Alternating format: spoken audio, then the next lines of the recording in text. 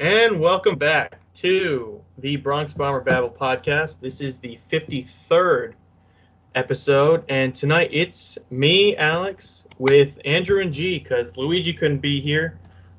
He had some personal stuff he had to take care of, but we figured we wanted to get a pod out. Starting last week of the regular season with the Yankees right now are 102 and 55. They clinched the AL East last Wednesday, and they have 5 games left.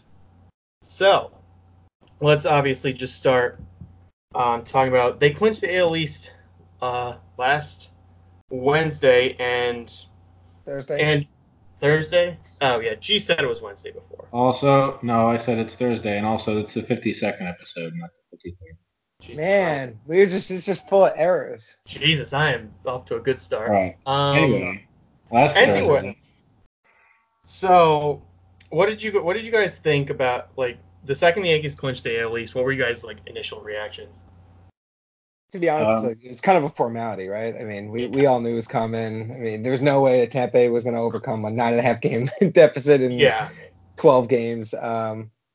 It's nice to have, to be able to raise a banner. I don't know if the Yankees they don't raise banners. They don't raise banners. They only care about World Series. But I mean, exactly. To say that we have another division crown for the first time in 7 years. God, me and G were in college last time they won. That's crazy. I was a sophomore in high school last time they won. Wow.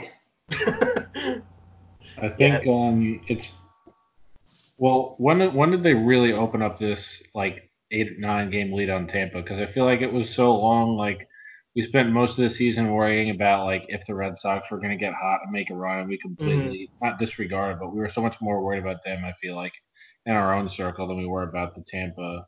Even though Tampa is a good team and they're actually probably going to the playoffs. So yeah, I don't know. I don't think Tampa got closer than 6 games for like the last 2 months. Tampa never really got close, but G's right. We were really scared of the Red Sox because I think the Red Sox just were so bad the first like 3 months of the year, and everyone kept saying, okay, they're just going to turn it around and just go on a tear. And their offense was good. Everything. I mean, their offense was good. It was their pitching that was sinking them. Right. And, I mean, up until like the first or second week of August, they had the highest scoring offense in baseball before we surpassed them. And you knew that if you just get Sale and Price right, they were fine. Exactly. But the thing was, they also had like the first or second best bullpen ERA in the American League at that point too. It was their starting pitching that just kept on letting them down.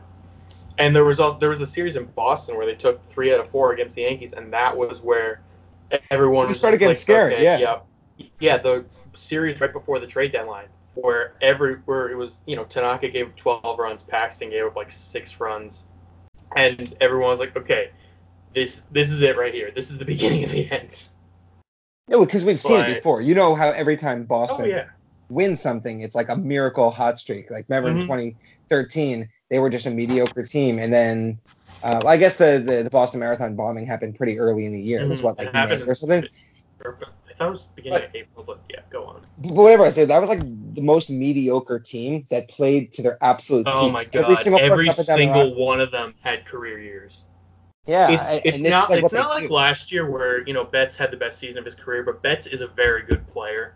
JD Martinez had best season of his career, but he's a really good player. This was Johnny Gomes and Shane Victorino hitting 300 with 20 home runs. Also Steve Pearce, like randomly being awesome. That doesn't really help with what I'm saying, Jay. Oh, I'm just saying. But 2013. But thank you. Yeah. But yeah, it was just like last year it seemed like they just started off their hot streak from the get-go.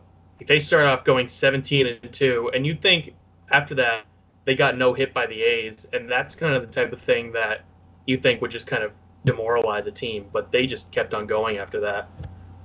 Well, if you remember last year, wasn't it something wild? Like they started off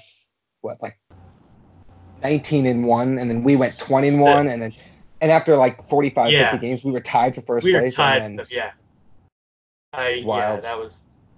But then the Yankees sort of fell off in August. The Yankees couldn't beat the Orioles and the Blue Jays, and the Red Sox just destroyed those teams all year. Mm-hmm. So that was the difference in the division, basically. Yeah. And I mean, so it's kind of wild that like the Yankees they destroyed Baltimore. Like they definitely corrected all that stuff this year, and then but Boston, man, it's like, not to make this like a Red Sox podcast, but once it all went, like the Yankees were pretty comfortable, and then the Red Sox, it all went bad and wound up costing Dave Dombrowski his job. Yeah. No, I think that was one of the most shocking things, was like that Dombrowski got fired. But it really makes sense because he's the type of guy you bring in for a win now organization, because he will make the deals to get you good players and give up your farm system, and he'll sign guys to big contracts that he knows are going to contribute. But like for a rebuilding team, the Red Sox aren't rebuilding, but you look at them now, they're not in a good position with the Sale and Eovaldi and Bryce contracts, and they have to make decisions on whether or not they're going to actually trade Betts or try and re-sign him after next year, and they don't know whether they're going to, like, JD Martinez is going to walk or not, and those aren't the decisions that Dombrowski's normally used to making. He's on the other side saying, okay, these guys might walk, I need to or the Red Sox might trade Betts, I need to trade for him. He's not the one saying, I need to trade this guy to rebuild my farm system. Like, if you talk about like long term or like, implications for the division, like the Red Sox could go into something like that. Their payroll situation is really not great. Like, and they've been talking about this with Betts, right? Because every single time he's asked about it, he's been pretty non-committal. Like, I'd like to be here, but business isn't business kind of thing.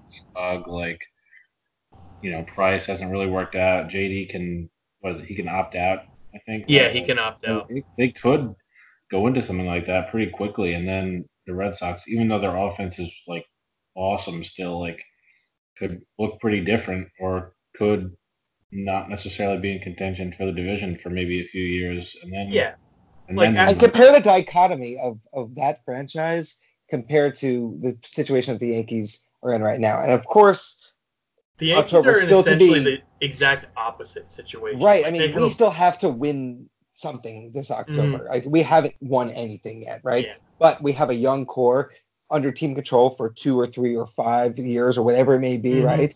And the only bloated contracts, so to speak, old guys on the roster are Gardner, who the season he's having, he's probably going to get re-signed. CC is going to retire. Jacoby Ellsbury, will only have 1 year left on his deal next offseason. They may just bite that. They may just buy that out. Yeah. The Yankees are in financial paradise right now. And it's funny if you think about the offseason, this past offseason, we didn't get Machado. We didn't get Harper. We didn't get Corbin, but we don't have any of those shit contracts on the books. I mean, it's funny. The Phillies aren't even going to make the playoffs. They signed Bryce Harper to the biggest contract in the history of the sport. And like Harper's having a good year. Yeah. But he's not having the year that DJ LeMay was having. Right. Our big signing was Ottavino. DJ and Ottavino. Right. And they've both been like mostly pretty good, and DJ, who's been, an MVP candidate. Like, every single player, aside from like Gardner and like most of them, basically all the like meaningful impact players are under 30, which is pretty wild. Yeah, they're in such a good position. Where the Red Sox, they're in kind of the same position because they'll still have Bogarts and Betts, or not Betts, and Devers after this year, who are having unreal seasons. Yeah, they're both fantastic.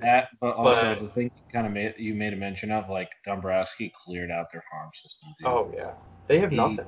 He left them. They're gonna have to do what Ben Cherington did when he took over the Red Sox in, I think, 2012. Remember that? Back when they used to be waiver trades, I think he offloaded Beckett and Adrian Gonzalez and Nick Punto and all those guys. And they just got fringe guys back. Remember, they got like James Loney, and I don't even remember who else, but it wasn't anyone significant just because they needed to get rid of the contracts. Which would be interesting if they found a way to do that again. Right, and then they got guys like John Lackey the next year and whatnot, Dempster. Yeah, John Lackey was like their number 2 starter in 2013, and they won it all, which says everything you need to know about that 2013 team. Pretty aggravating, honestly. Yeah. Anyway, so now that we digressed into that for like 10 minutes, Yankees clinched the division last Thursday, and I was really happy about that because I feel like they were not like waiting. I mean, they had a big division lead for most of the year, but like they have placed such a premium on health and resting guys, like that you could kind of finally exhale now that their like main first goal was accomplished. And now, even though they had like the Gary and the Edwin injuries more recently, like I think everyone's slightly optimistic about those, and we could just worry about getting through the weekend and getting to the playoffs. Yeah. The Jays series to me was kind of just a relief. But you look at the team, like the lineups they put out this weekend. Gleyber did get injured, but he should be fine. They're basically just. Oh, but that was so scary when it happened. Oh, that was terrifying. I don't know how it looked on TV. I happened to be at the game, and when I saw him just collapse, and I don't know like how it looked like he tore his ACL. Right. I mean, he was face down in the ground, and I don't know how much they panned like first base. I mean, there was no relay throw to first, I guess, but I mean, the air just got sucked out of the stadium, man. Like the second he went down, I was just like, oh my god. And you think about that would be just like the cherry on top of this season that just has been injury after injury after injury. Right. I mean, the Barstool guys have been using the Soul for a Soul. Like, what is that from, like, the Avengers or something? I don't watch those movies. I don't know. All right. So basically, Stanton came back, so we had to lose Betances. Severino came back, so we got to lose. Let it be known. Andrew just said the phrase, "Oh, I don't watch those movies," like an old man. Continue. That's not my cup of tea. Anyway, I mean, it seemed like, well, this is it. We're gonna get someone back.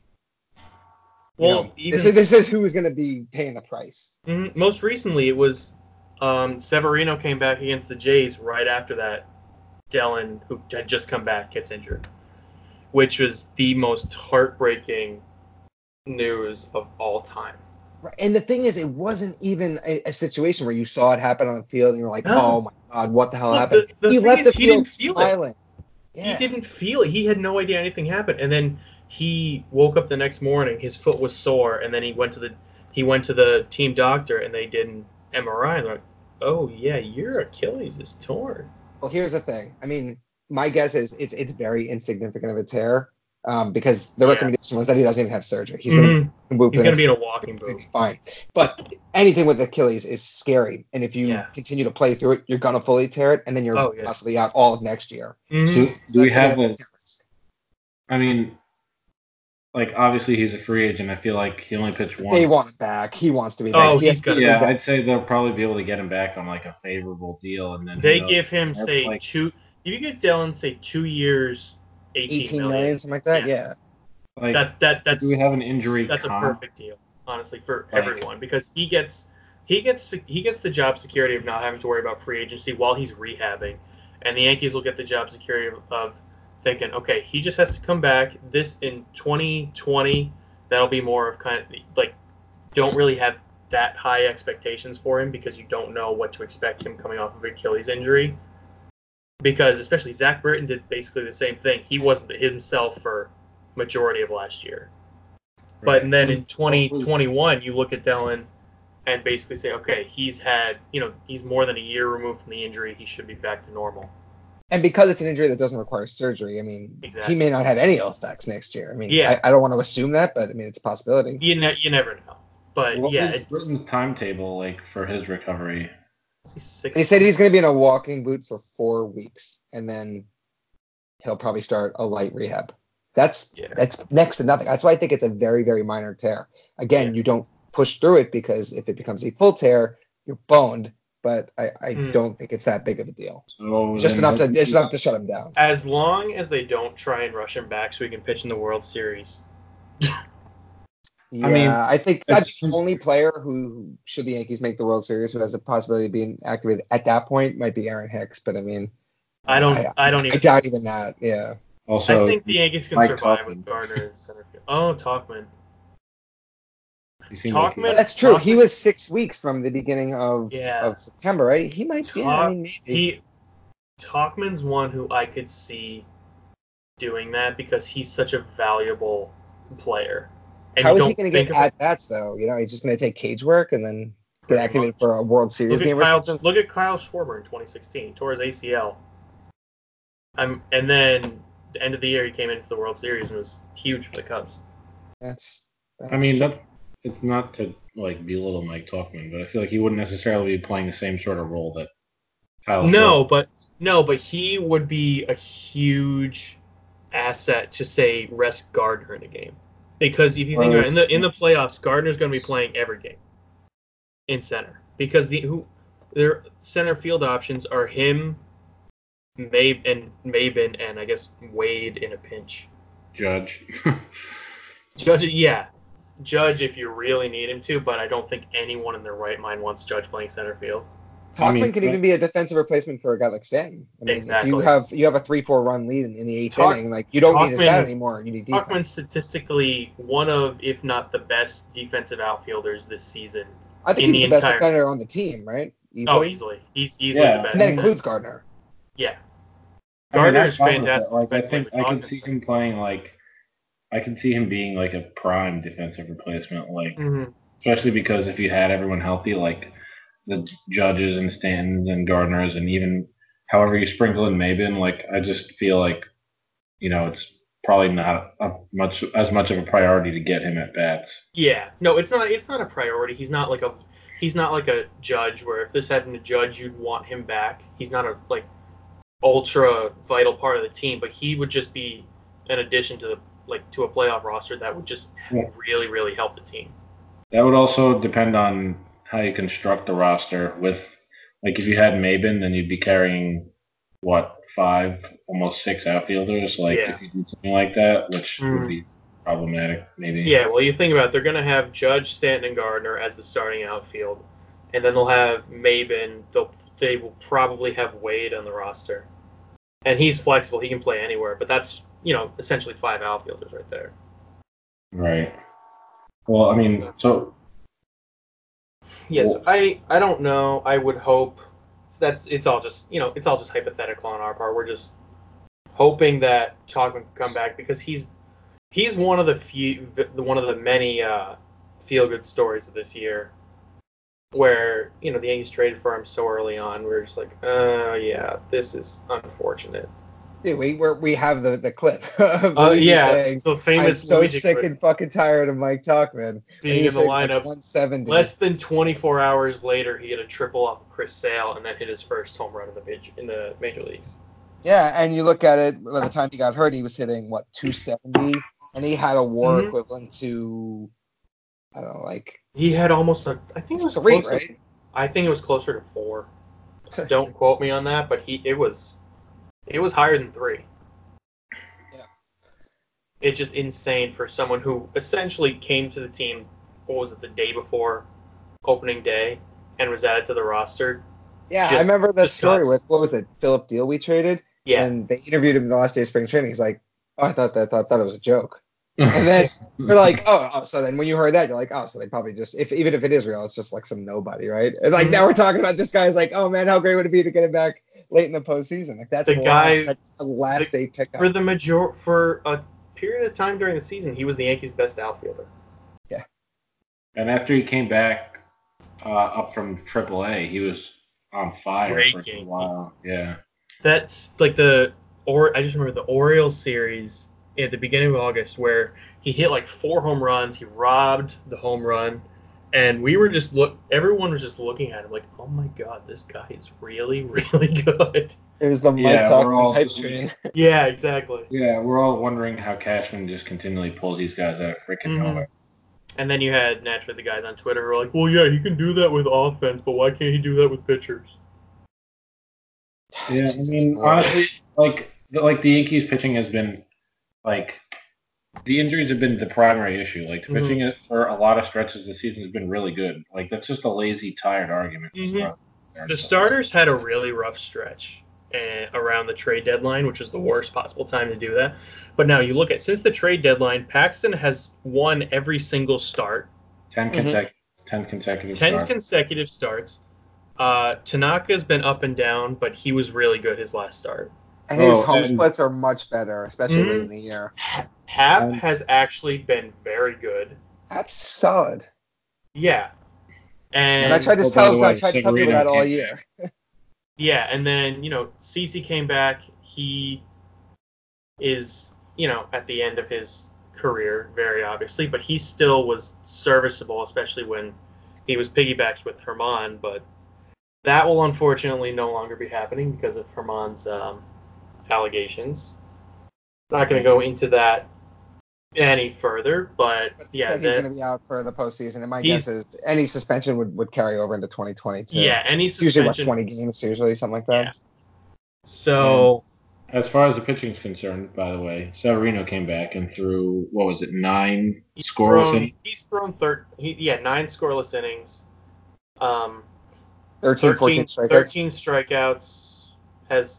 He had a rough first inning against the Angels, and ever since then has basically looked unhittable. He's looked as good Albert as he Pujols possibly dealt with that double play, and that was it. He was on the ropes. I think he'd thrown like 20. They said he had a 65 to 70 pitch cap that night, and he'd thrown 20 pitches or whatever before he got an out. And then he still made it. And he went 4 innings. You watch that first inning, you're like, okay, this gotta get the nerves out. Brian Goodwin who led off that inning with like a 10 pitch at bat. Mm-hmm. Yeah, but either way, they took him out under the pitch cap in that game too. So yeah, they did. It took him out. I think it was like 67 pitches after 4 innings or something like that. And then he threw 80 on the dot yesterday. Yeah, 5 innings. 9 strikeouts. Yeah. And he was pumping fastballs. His slider looked sharp. His fastball was hitting 98, 99, and he was hitting the glove like exactly the Severino. Yeah. He looks like the Severino from the beginning of 2018. Right. Which is just so huge because he'll get another start this week, and I'm guessing it'll be against the Rangers. Yeah, I had posted something earlier today. Shameless plug. I think Boone is gonna, the Tampa Bay games are kind of throwaways, and he said they're gonna be all bullpen days. I don't know who's gonna get days off. I mean, probably Gleyber, and then they'll probably Gleyber probably will play. I'm gonna say Judge. Judge will get at least 1 day off. Yeah, and then my guess is he'll use the Texas series to line up the ALDS. Mm-hmm. So I think you go Paxton, Tanaka, Severino, the last 3 games of the year. Yeah. Paxton or you do Tanaka Paxton, Sevy, Tanaka. Either way, can we agree Paxton's starting game 1? Yeah, and I think Tanaka's got to pitch at home. I think his splits are better. And if he pitches the second last game of the year as opposed to the last game of the year, you give him an extra day off, which means his splitter is even sharper when he pitches in the postseason, and that's dangerous. I like that. Plus, playoff Tanaka just absolutely destroys everything in his path. Yeah, when the wind's breezing a little bit, when you get the crisp, cooler air, a little chill in the air, Tanaka is unhittable. That splitter is sharp. You'll know that it's about to happen. Like what was the year he was really bad? It was 2017, right? And then he went out the last start of the game. 15 strikeout game. Yeah, he completely destroyed the Rays the last game of the season, and then I think it was Toronto. It was Toronto, yeah. No, yeah, but then he came out in Game 3 of the ALDS and just. I swear, I thought it was the. Well, it's fine. I thought it was the Rays, but it's fine. You went out and then. You're wrong. I'm pretty confident. It's fine either way. So it's about to happen. If he comes out like later on this week and just is dealing, and that's when I would really, really start to get excited, because if you have Paxton is grooving, and then Tanaka looks like he's about to go there as well, plus whatever Severino's been doing. Sevy looks like how he does. And then whoever they face in the ALDS is not like complete fools. Like forever doubting Brian Cashman. Well, I mean, here's the other, and the other guy we haven't talked about, which I think makes sense to move into that now, is CC Sabathia, who will be pitching out of the bullpen one of these 2 games in Tampa, and then probably again in Texas. That's going to be his new role. Obviously, he had his last regular season start on Wednesday. Pitched okay, but I mean, man, when he left the mound and the entire team met him in front of the dugout, that was so cool. And then yesterday's ceremony, can we all agree that we all shed a tear at least? Oh my God! Tears flowing. Yeah, I was just sitting watching it, just thinking like, oh my God, he's I missed the tribute video, but I was listening. I was driving home from my parents' house yesterday for the letter thing, and so I didn't actually see the video, but I just heard the kids and Amber and Cece's mom talking, and I'm literally sitting in my car when I got back to my apartment, just turned the car off, kept the radio on, and just cried shamelessly. I'll say that. See, like Cece is as good of a guy, as good of a teammate by all accounts from basically anyone you'd ask. And in terms of like baseball X's and O's, the contract, people like to crap on like big free agent contracts, but the contract has worked out about as good as it possibly could have. Yeah. Like he definitely. came over. He was an ace, an absolute monster. He delivered them that World Series, and he struggled. He learned to become a pitcher, and then had this sort of like a little bit of a renaissance at the very end. Like it was just unbelievable to watch it all happen.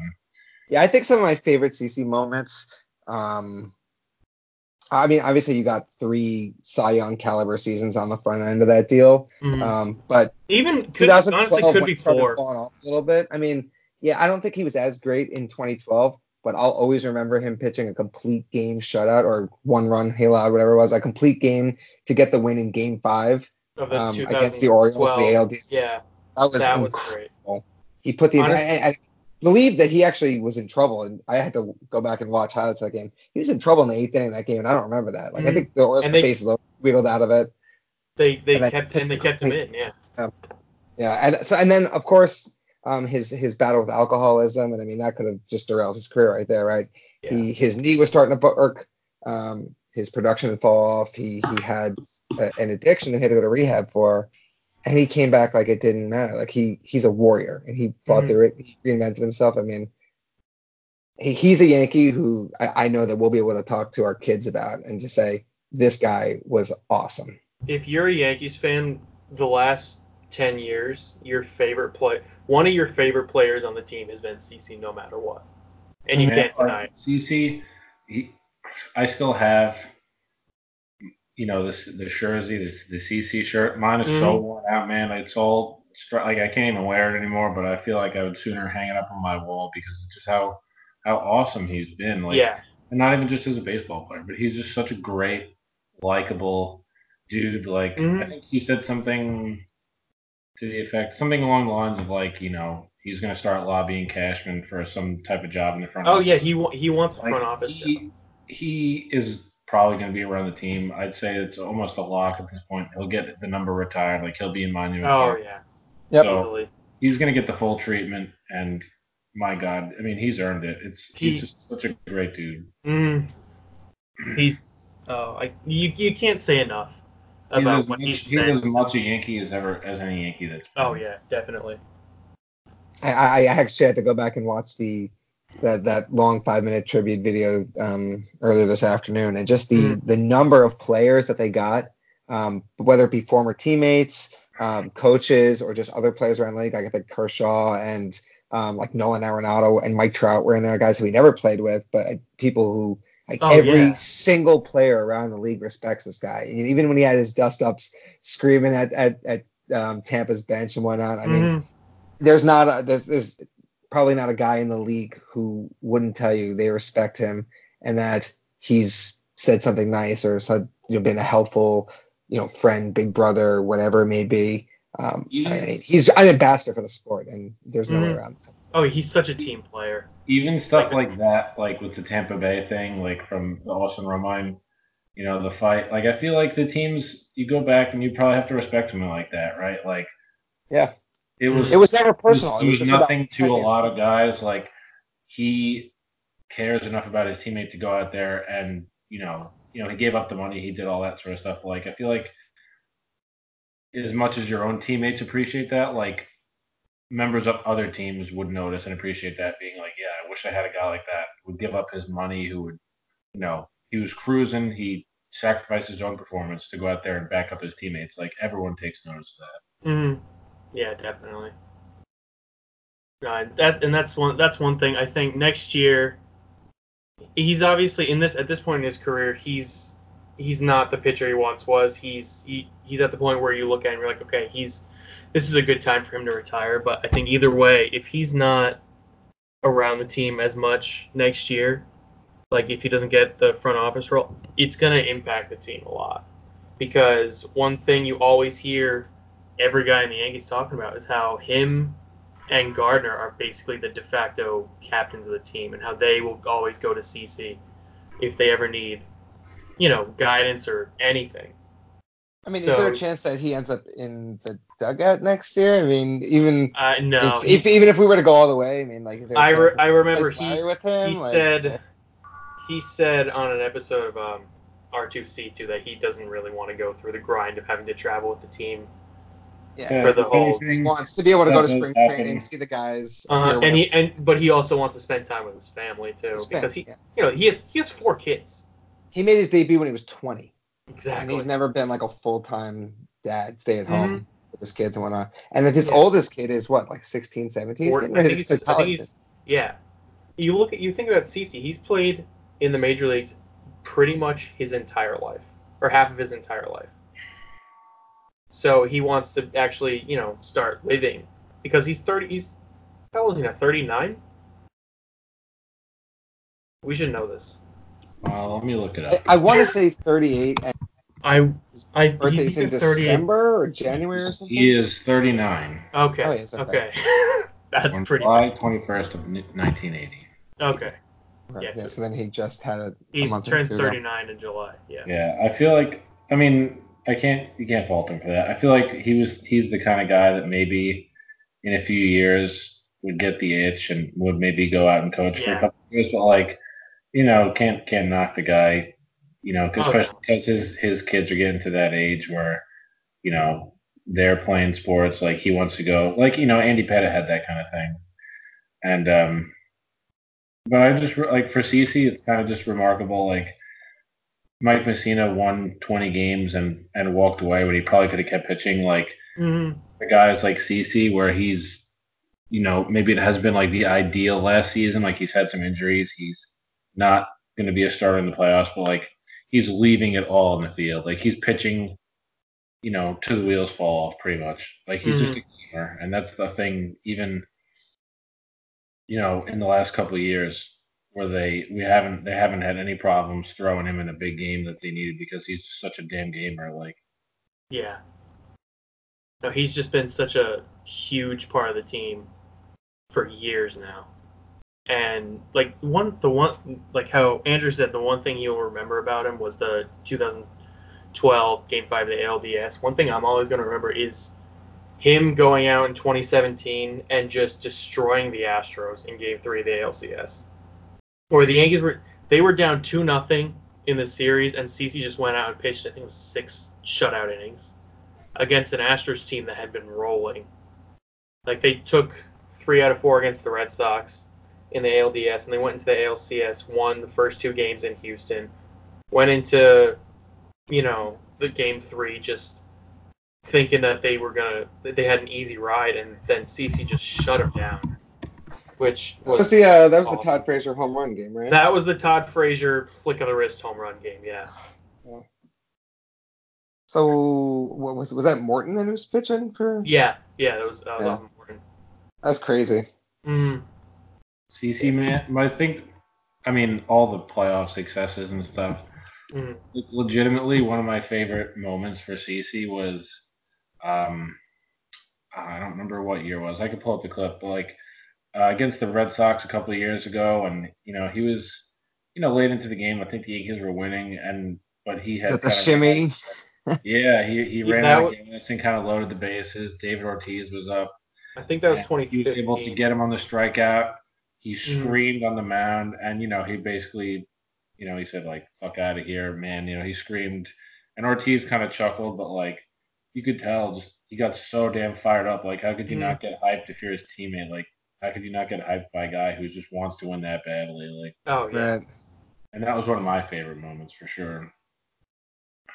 There's so many favorite moments with him, Yeah, I mean, Alex, you mentioned 2017. Wasn't that the year where he literally was the stopper every single time he pitched after a loss? He got the win, but the only exception being ALCS Game 7. ALCS Game 7, and he kicked himself for months after that. Yeah. I think he would have retired then, too. If they'd won the World Series that year, I think he would have retired 2 years ago. Yeah, it would have been a good way to go out for him, which is why you look at as a Yankees fan, you look at the team, you're like, yeah, I want them to win the World Series. But then you look at CC, who's retiring, and just how much he's meant, and you just think they need to do this for him, For him, I feel like that's about as good a reason as you could possibly have. Like, exactly. how much they all admire and love him. You gotta send him out in the best way possible. And I think, well, just because we're showing love for CC, like just another random. Again, I'm not talking about playoff moments, but just random moments. I think it was maybe around like 2014 ish. But he was still throwing hard, like really hard. He pitched probably in like July. It was a summer month, and he went out there against the Rays. He threw a complete game shutout. I think they won like 1-0. That was definitely earlier. I think that was like 2011, right? 2011. All right, yeah. So like I Because said, Cervelli wasn't Cervelli catching that game, so all right. So Andrew and his encyclopedic knowledge. I mean that's Alex. Alex knows like stuff. Yeah, he has recalled the game that I'm talking about, but he went out there. He threw a complete game. It was 1-0, and he faced Evan Longoria, I think, to end the game, his nemesis, and he pumped it like probably his hardest pitch of the whole afternoon. He threw 98. He threw it right by him, and then again let out another scream, and that was just, oh my god! I got so hyped watching that. Like, this dude is unbelievable. He's the type of guy that you see him pitch, and when he gets hyped up, you get hyped up.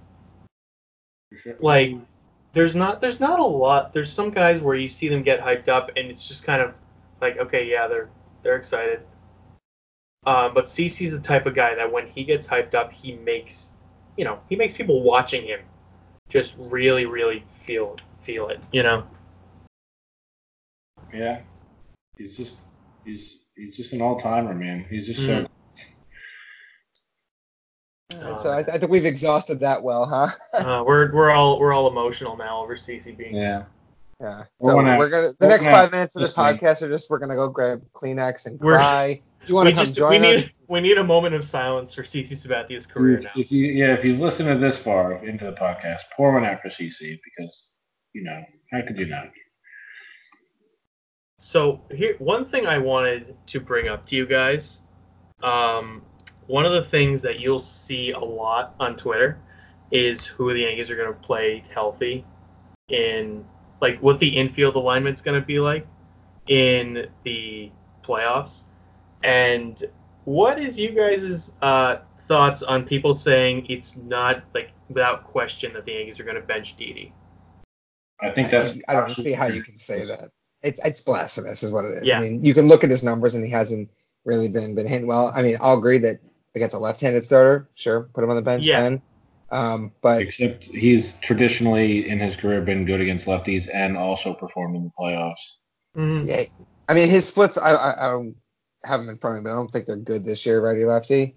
But I mean, he has a track record of rising in the biggest of moments, and also what he provides defensively. I mean, we know how slick Gleyber is with the glove, but I mean, he has a propensity to make some big errors, and you really can't have that in a postseason game. Yeah, I mean, if he makes a big error like in Detroit, and we lost that game, 12-11. Like, I think that's just what it happens. You just shake it off. I see people saying the Yankees' best defensive infield when the playoffs come would be Gio at third, Gleyber at short, DJ at second, and DJ at first, and then.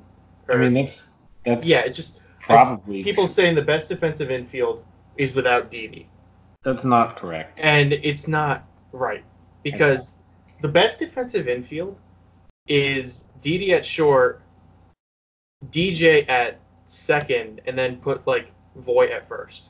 I mean, to be honest, the best defensive infield probably has Wade playing, but he's not going to bat. But he's not going to bat. But like Gleyber has been. And I mean DJ and I can't remember his name. Oh, sorry, Gio. DJ and Gio are both fake fan. Casual alert. Yeah. DJ and Gio are both such good fielders that I feel like you could put either of them at third and it would be just fine. It would be comparable. But I think at this point, if anyone if health is not an issue, like I think if anyone quote unquote should lose playing time, it would be Luke Voit at first because he hasn't been good lately. You can't guarantee it. Edwin was really starting to get pretty hot like before he got hurt. But like Edwin does the things that Voigt does, and he does them better. And he is, you have to take into account his track record for his career. But like, I feel like if anyone was going to lose playing time out of the whole group, it would be Voigt. Yeah. Well, especially because he hasn't hit. Yeah. He's been hitting better than he was, but I just he feel had like an RBI single yesterday, like, and before that he hadn't gotten a hit in a week. Really? I just feel like his skill set with Edwin is somewhat redundant, and because you have like Edwin and Giancarlo both on the roster, where they're both one of them's going to play the field because they're both way too good offensively to sit one of them. Yeah, I mean, like the Yankees have actually wait, no. Stanton chokes in every situation possible. You can't have him in the lineup. And clearly, he came back from his injury and struck out in every at bat. So he's been terrible since he came back. He definitely hasn't just been on point with every single time he swung the bat.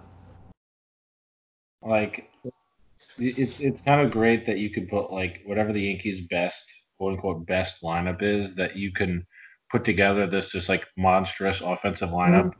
And you're still going to have one or two guys who are capable starters on any playoff team. You can put together whatever that lineup is. Like, you don't necessarily have to run it down, but like whatever that quote unquote best lineup is, you can put that lineup together. It's going to be disgusting offensively, and it's still going to be pretty darn good defensively. And it's crazy that we talked about the Death Star lineup all year. I think we got it for like one or two games when Stanton was back in June. We may get the Death Star lineup again, game one of the ALDS. Like, it may take that long because we're going to get back Gary and Edwin. Stanton will be there. The thing is, it's not even going to be the Death Star lineup because Hicks isn't even coming. Hicks is not going to be coming back for the playoffs. But you know what? Offensively, Brett Gardner has done more this year than I think we would have expected. Hicks anyway. No guarantee. I'm just saying, like, skill set wise, at this point, you'd expect Hicks to be better than Gardner, like on paper. I'm going to say Gardner's 20. I'll say it just so it's on record and you all leave me the hell alone. Like, there's no guarantee, and it's probably a pretty tough thing to say that like Hicks would be better than Gardner has been this year, because Gardner, after the first month and a half when he was really not very good, like, has been just awesome. And this has been the best offensive season of his career. Is it possible to frame a recording so that we have that on repeat for the rest of get Gardner's biggest hater? Luigi will clip it, and then it'll be in Slack for forever. So. But yeah, I'd say it's. Hey, G, can you just repeat after me one more at a time? I. Brett Gardner. Say it. All I heard was I blank Brett Gardner. That's all I heard. Yeah, okay. Sure, okay. Likely excuse. Whatever you say, G. Listen to the recording. Sure. Yeah, anyway, I'd say, like, whatever the Yankees, like, Death Star lineup is, I think all the pieces they have, it's pretty much that. Like, as long as Gary and Edwin come back healthy, we're basically putting the Death Star lineup on the field without Hicks and, whoever else. Yeah. If you leave off Voigt or you interchange Gio and DJ, like, I think they have so much flexibility that they can really work matchups in the playoffs. Like, if they're facing a left-handed starter, they could essentially put out an all right-handed lineup, with the exception of Gardner. So here's the thing. I mean, going into the last week of the season, like, what are you guys most excited to see? I mean, like, what's like your big storylines? I think it's really about, it's not even a storyline, but it's just how they balance wanting to get home field advantage and basically just wanting to win the last 5 games of the season, but also resting the guys that they have, because this team, everyone on this team is a ticking time bomb. It seems like. I mean, I get what you're saying, but like, I feel like they've done such a good job of resting guys, and like so many guys have missed big chunks of games. It's not like, Robbie Cano for like 5 years in a row was playing like 150 games a year or whatever it was. Like, all these guys have gotten games off or they've missed chunks of time. Like, so I just feel like, like you can take into the fact. What I'm saying is it's not. I guess it's not really as much about injuries, but more just making sure they're not fatigued. Yeah, well, I mean, what you got to consider is because for the first time in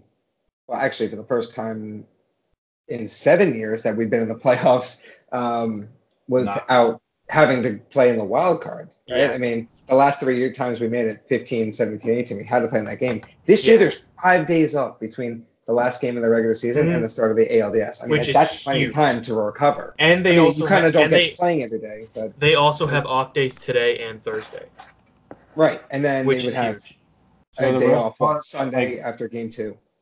I figure, like, considering all the rest that a lot of guys have gotten in the regular season, plus all that rest that you guys just mentioned, like, maybe a few guys will get days off, and, like, the primary focus for me should just be going out and lining up the starting rotation. But, like, they talked about, like, Stanton, whatever it was, going into the weekend, they're like, oh, he had a day off, and he's going to place whatever X 6 innings in the field tomorrow. Like, you could spot and focus on a few specific needs for a few specific guys, but I think go out and win. Go out and make an earnest effort at getting the best record, and not just being like, well, we're just. I want them to go out. I want them to go out and try and get home field advantage, but they also shouldn't be going out and putting the Death Star lineup out every single game, because then you never know what's going to happen. Yeah, and to be honest, I don't know, man. Call me like overconscious, conservative, whatever it may be, but I'm kind of feeling a lot of be careful what you wish for type situations. Right? I mean, even last year, we were so sure we could beat Boston in the playoffs. Remember, we played very well against them in the regular season. We knew that they were beating up on bad teams. And then what happened? They went through 3 100-win teams to win the World Series. So it wasn't that they weren't scheming. So, I mean, I know it seems like, oh, you get the number one overall. Like, we'll just, go through the wild card teams. But, I mean, Tampa Bay's going to have a rotation. The wild card teams are not going to be Snell, and Morton. Yeah, the wild card teams are not going to be a pushover. Right. I mean, the Indians are getting back Jose Ramirez tomorrow. Yeah. And also the Athletics have beaten us 9 out of 11 games at the Coliseum in the last 3 years. Absolutely nothing to do with the A's in the playoffs. I mean, unless you could guarantee, be like, oh, if we finish in the wild card, we could guarantee these X opponents.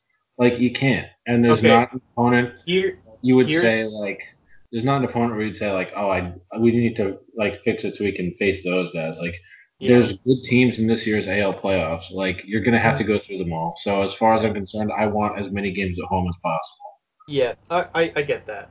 Here's the only time the Yankees did that was 2010, right, when they punted on the division to line up the Twins. That's because they or the Rays are going to be the number one overall, and whoever didn't would be the wild card. But because they didn't want the wild card team facing a team in their division in the ALDS, the wild card team faced the 2 seed. It was weird, yeah.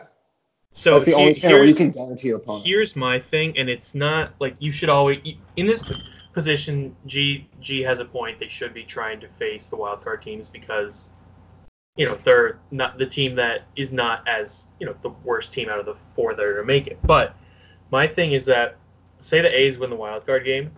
If the Yankees are playing them in the ALDS, I think the A's have a very good chance of winning that series because the Yankees just do not play well against them. But the Yankees, Homer Bailey has our number. The Yankees can beat the A's in a 7-game series, though. So if the Astros get home field and the A's miraculously beat them, because they've beaten the Astros a lot this year. They've had 2 4-game series against the Astros where they won 3 out of 4. So I think, say the A's somehow miraculously beat the Astros in the ALDS, the Yankees can beat them in the ALCS.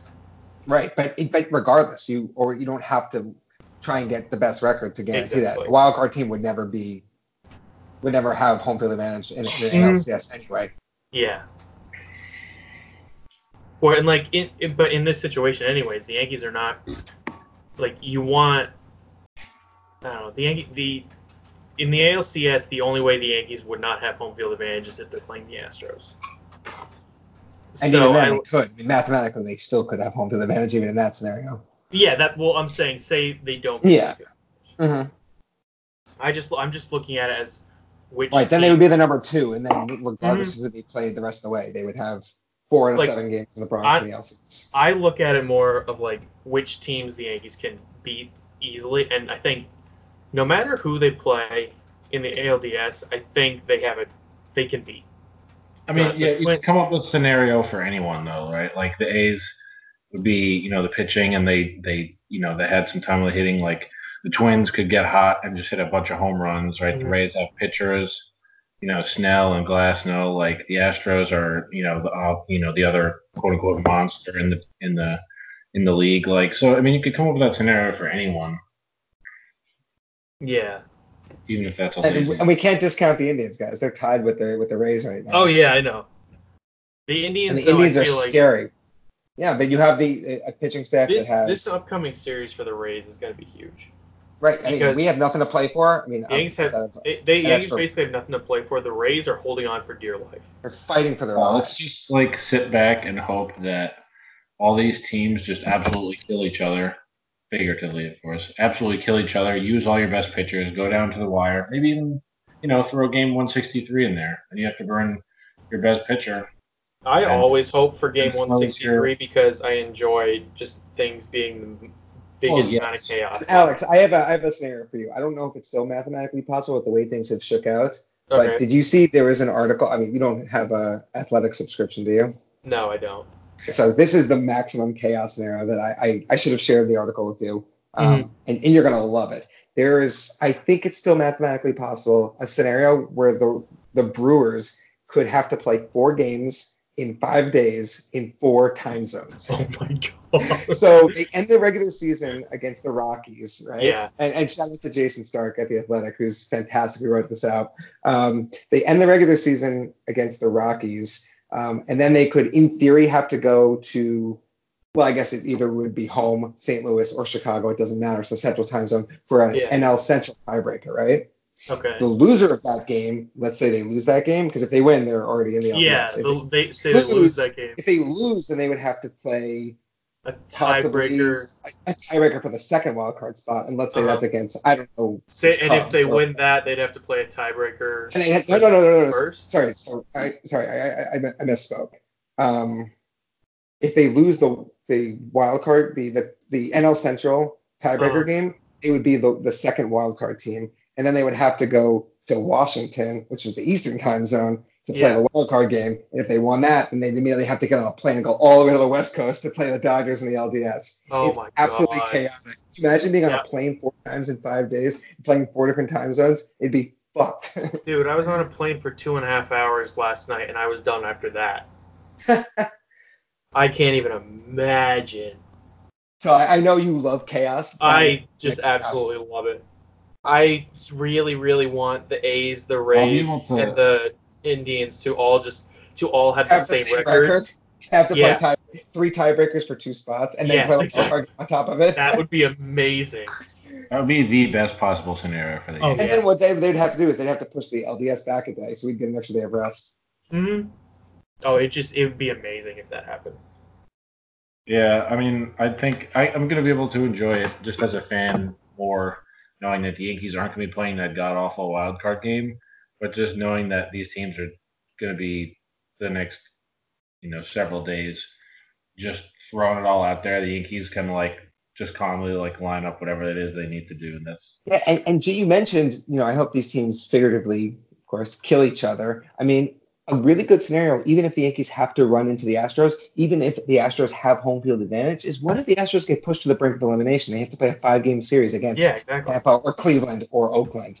You're probably using Verlander and Cole twice in a 5-game series, and then you have Zach Greinke and then Wade Miley pitching the first 2 games of an LCS. That gives us even if those are in Houston, that's huge.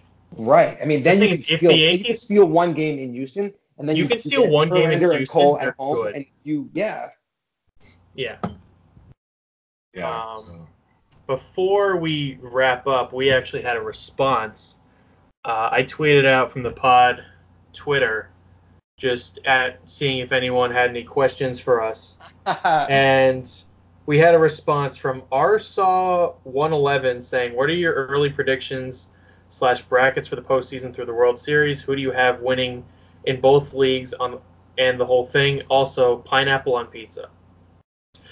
So I feel like pineapple on pizza is the more controversial topic, so we can save that for last. Yeah, let's save that for last. Predictions for brackets, I'm going to say... Is it lazy to say that Yankees-Astros or Yankees-Dodgers is probably going to be the World Series? That's not what I'm going to say. No, I'm going to say the Astros hold on. Yes. They'll play the wild card. Okay, here's my maximum chaos scenario, okay? The Astros hold on. They play they play, winner of the wild card game. The wild card game is like A's, Indians. Say the A's win that. Then they'll beat the Astros in 5 games. Yankees will play the Twins. They'll beat them. A's, Yankees for the ALCS. And then for add in some maximum chaos, A's win that. I know I'm a casual for saying that. And then for the NL, I'm going to say the wild card game is Nats, Brewers. Brewers win that. They play the Dodgers for chaos reasons. They win that series. This is just your maximum chaos bracket and not what you actually think is going to happen, or you think this is actually going to happen? This is my maximum what he's saying chaos. Isn't even out of the question. No, I hope this happens, and it is possible for it to happen. So the Braves beat the Cardinals, win the Central. Braves beat them. Then the NLCS is Braves, Brewers. Brewers win that, so then the World Series is somehow A's, Brewers, which would be fantastic. And I'm just going to say the Brewers will win that because that would be one of the lowest rated World Series. It would. But I just think the storyline for that would be amazing. Just not happy at all about that. The storyline of that would be amazing just because the Brewers lost Yelich for the rest of the year, and they've been unreal since then. All right. I'm going to go a slightly different direction. Yeah, you guys call me casual. I mean, Alex has the A's upsetting the Yankees in the LCS. I mean, I think we have as good a chance as any to beat Houston, but I mean, I'm not going to believe we beat Houston until we physically, we actually go in and beat those games. So on paper, I'm going to say the Astros win the American League. I have the Cardinals coming out of the NL side. They've been so hot right now. And I think when you get a squad that is probably the 3rd or 4th best team in the league, but peaks at the right time. I mean, we saw the Cardinals win the World Series one year when they won 82 games. Yeah, that was 2006, right? 6, yeah. They beat the Tigers that year. Tigers, yeah. I think the Cardinals could, in theory, beat the Astros in the World Series. So that's my chaos bracket. Okay, that would be good. G, what do you got? I don't really have a maximum chaos bracket, really. So Dodgers, Yankees. Just get it out. The Dodgers. Okay, let's word it this way, G. Who do you think would win the World Series if it was Dodgers, Yankees? I mean, so here's the thing. I feel like the Yankees have as good a shot as any team out of the American League. It might be a little bit lazy to say Yankees, Astros, book it for the ALCS. Because, that would be discounting the A's, who, like you said, they have had their number for, stretches. Minnesota could hit bombs, not discounting Cleveland or Tampa Bay. But, I feel like for the National League, right, the Dodgers have just been, they're 20 games better than the second-place team in their division. Yeah. That would be discounting St. Louis, who, like you said, is insanely hot. Atlanta's, a 96-win team. That's a very good team. Atlanta is very, very good. I feel like any of those teams who, let's be fair, I don't watch them on a nightly basis, but any of those teams, they're all good teams in their own right. And if anything, I'm rooting for chaos in the National League because the Dodgers are not, they've been getting. I think the Dodgers, any of all the teams that make the playoffs, I think the Dodgers could be beaten by any of them. Dodgers because of their bullpen. Yeah. So and because they've had the luxury of playing in the same division as the Rockies and the Giants and the Padres. And also, you talk about World Series hangover. No team has played more games. The whole that theory of World Series hangover. Mm-hmm. People said the Red Sox didn't play as well this year because they had to go as deep into the season as the Dodgers anyone else. But the Dodgers played more games in over the last 2 seasons than any other team combined. Yeah, they've been to the World Series both years and gone 5 games last year and 7 games the year before. They've played the maximum amount of games. Allow me to take a pot shot at the Red Sox. People say the Red Sox would have a World Series hangover, but the Dodgers made it, and they have 100 wins the next season. So and they played the exact same amount of games. Yeah, exactly. The Astros also played to Game 7 of the World Series, and then made it all the way to the ALCS. So yeah, I mean, so I think if anything, I'll be watching the American League playoffs as probably a nervous wreck. Unless the Yankees are just like bludgeoning everyone, which I mean, go for that scenario. But I mean, I think our blood pressure levels are going to be incredibly unhealthy during the playoffs. Well, that's kind of the burden of expectations, really. But I mean, the National League playoffs, I feel like, could be a ton of fun to watch, and I'm really I'm rooting for all the chaos. I don't have the brain power to come up with a chaos scenario for the American League because I want the Yankees to win. That's fair. I'm rooting for all the chaos, however it plays out. I just want fun, ridiculous baseball for National League. Walk-off grand slams down 3 in the 9th inning. Yeah. Every game. It's, every kid's backyard dream scenario. Exactly. All right, now for the final question that G suggested we put off until the very end. Pineapple on pizza. I think it can go to hell. What do you guys think? Nope. Did I say no enough times? No. Pineapple is Andrew, not. Andrew, what'd you say? I said piss off. Just like pineapple can piss off coming anywhere near my pizza. Alex, you and Andrew are grumpy old men in this scenario. We're grumpy old men. Because we enjoy pizza and the savory, salty. Yeah. Okay. All right. So I will defend. We don't need soggy sweetness on our pizza. Come on. I will defend pineapple on pizza, not because I'm being a contrarian, but because you're the oldest person in this group chat right now. Hey, age is just a number. Man. It's just a number. I'm not being a contrarian. I legitimately do enjoy pineapple on pizza, but you can't. You have to kind of deploy it, with a good.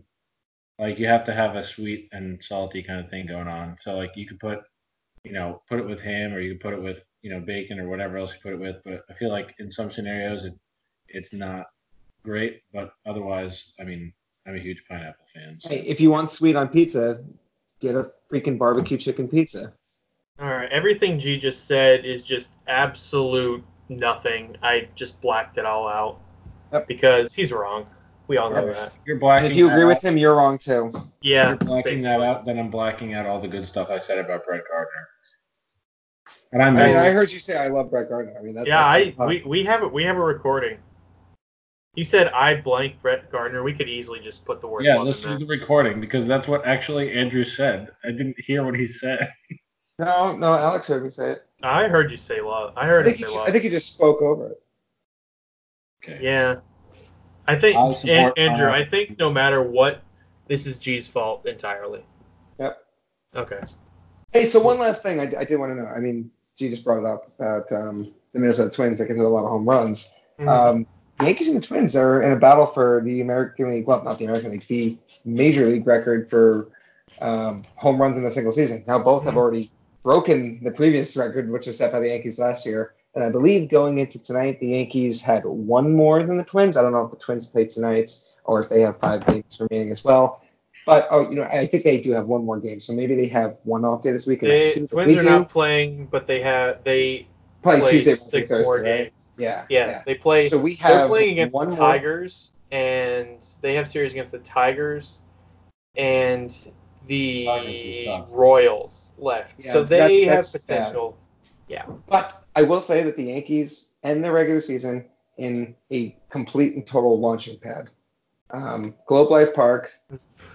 I will miss that ballpark. I had the pleasure of getting to go to all 3 games the Yankees played there last year, and it is a beautiful ballpark, and it is hot as balls. So they had to knock it down and recreate one that has a retractable roof, just not for rain, but for air conditioning. Exactly. Yeah. that the ball flies out of that. Mm-hmm. If you look at the center field shed they have, I think it's like a big beer bar, but they have like a truck up there and a big Budweiser sign. Aaron Judge hit a ball up on top of that Budweiser sign last year. Like, that is ridiculous. So if there's a place for the Yankees to, tack onto their home run lead at the end of the regular season, not a bad place. Say whatever you want about, juiced baseballs and all that, but the Yankees hit a team record and, major league record for home runs, and Aaron Judge missed 60-plus games, and Giancarlo Stanton missed basically the whole season, which is insane. Yeah. So, no juice baseballs. Hit more home runs. Too many home runs.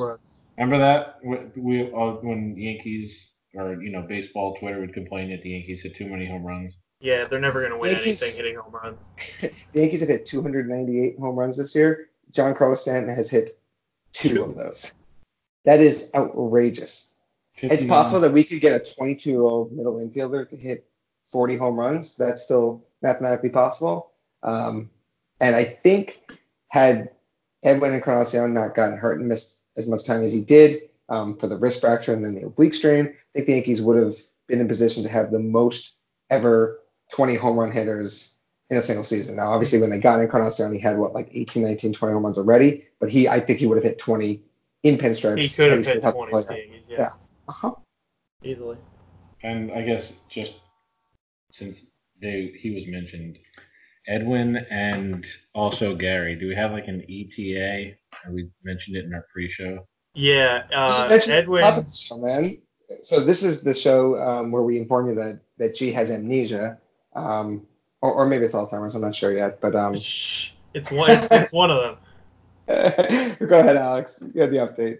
Yeah, I said Edwin will be back either the last game of the Rays series, which is Wednesday, or the first game of the Texas series, which is Friday. I would think they just rest him and start him on Friday. And Gary will definitely be back for the playoffs, and Boone's hopeful maybe he'll get back in the Texas series. Does he catch though, do we think? Maybe one? I would say if he does come back during the Texas series, he DHs. Yeah, right. I'd say they bring him back on Saturday. He DHs on Saturday, catches on Sunday. So if he's healthy and has have all those days off, then they could probably afford to catch him one day at least, right? Yeah, exactly. All right. Well, I think that's where we're going to wrap up. You guys have anything else to say? Yeah. Who needs Matt Pelosi? Who needs Luigi? Who needs Luigi? This is now going to be called the Bronx Bomber Babble Podcast minus Matt Luigi. Yeah, but in all seriousness, he's hanging out with some family. So wish him well tonight. And my closing thoughts. All I got. My closing thoughts are that, although, good for you. We miss Luigi for hanging out with his family, but he's a loser, and also pineapple on pizza. All right, my final thoughts are that G's fired. He's never coming back on the podcast. And he also loves Brett Gardner. Yes, he does.